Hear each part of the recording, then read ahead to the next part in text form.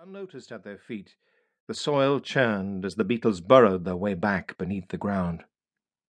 The Artemis robots stumbled on, feet tripping on the potholed earth, metal bodies misting with water, droplets running down their arms and fingers, electromuscle singing with power, the sight of the refinery empty and undefended spurring them on.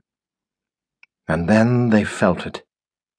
The sense of building power ahead. An enormous potential forming. It resonated in their bodies, set their electromuscle singing. The advance faltered.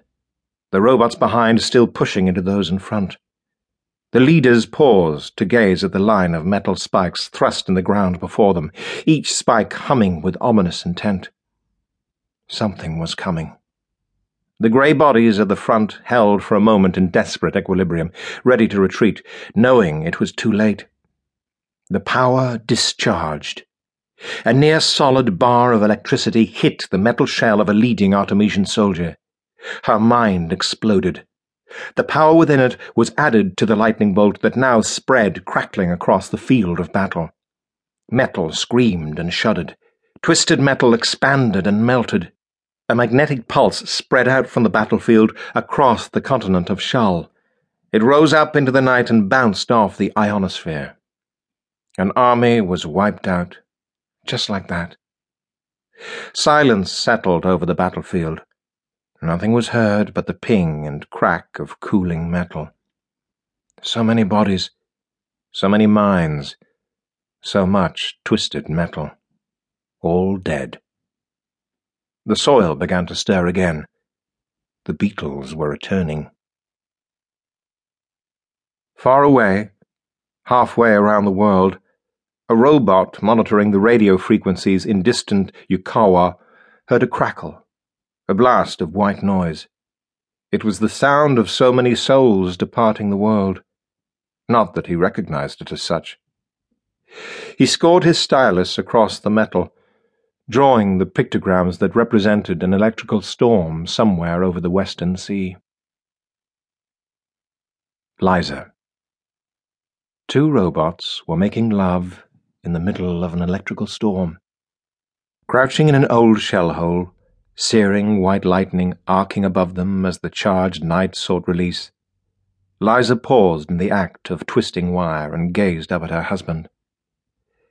"Is everything all right?" Kurtz asked. The sky flared, and gravel tipped from the rim and rolled to the base of their shelter. It was a night of changes.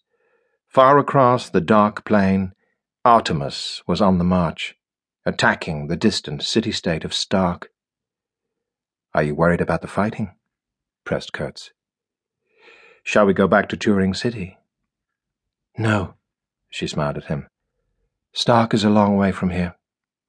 What sort of a child would we make if we were to run at the slightest disturbance?"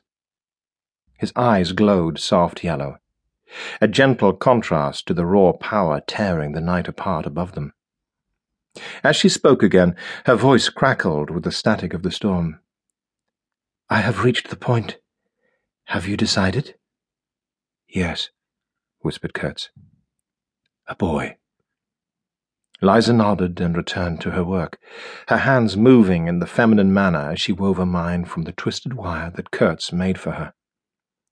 "Thank you," said Kurtz, watching her movements with fascination. "Thank you for what?" "For giving me the choice." "It's tradition," Liza replied simply, her hands ever moving. "Thank you," she murmured. "For what?" "For trusting me, for not asking if I'm really weaving what you asked for." "It's tradition," said Kurtz. There was a sizzling crash, and several lightning bolts arced down, earthing themselves through crude plugs of raw iron that had thrust themselves up from the stone plain. Glowing plasma formed an arch in the sky, burning its way into the electrocells of Kurtz and Liza's eyes. "That came from Stark," observed Kurtz, the purple lines of lightning slowly fading from their vision. "Their Tesla towers are too powerful. Artemis won't defeat them tonight." "Good," murmured Liza, still weaving busily. "Good." "It only means that they'll attack again," said Kurtz despondently. "And they'll keep attacking until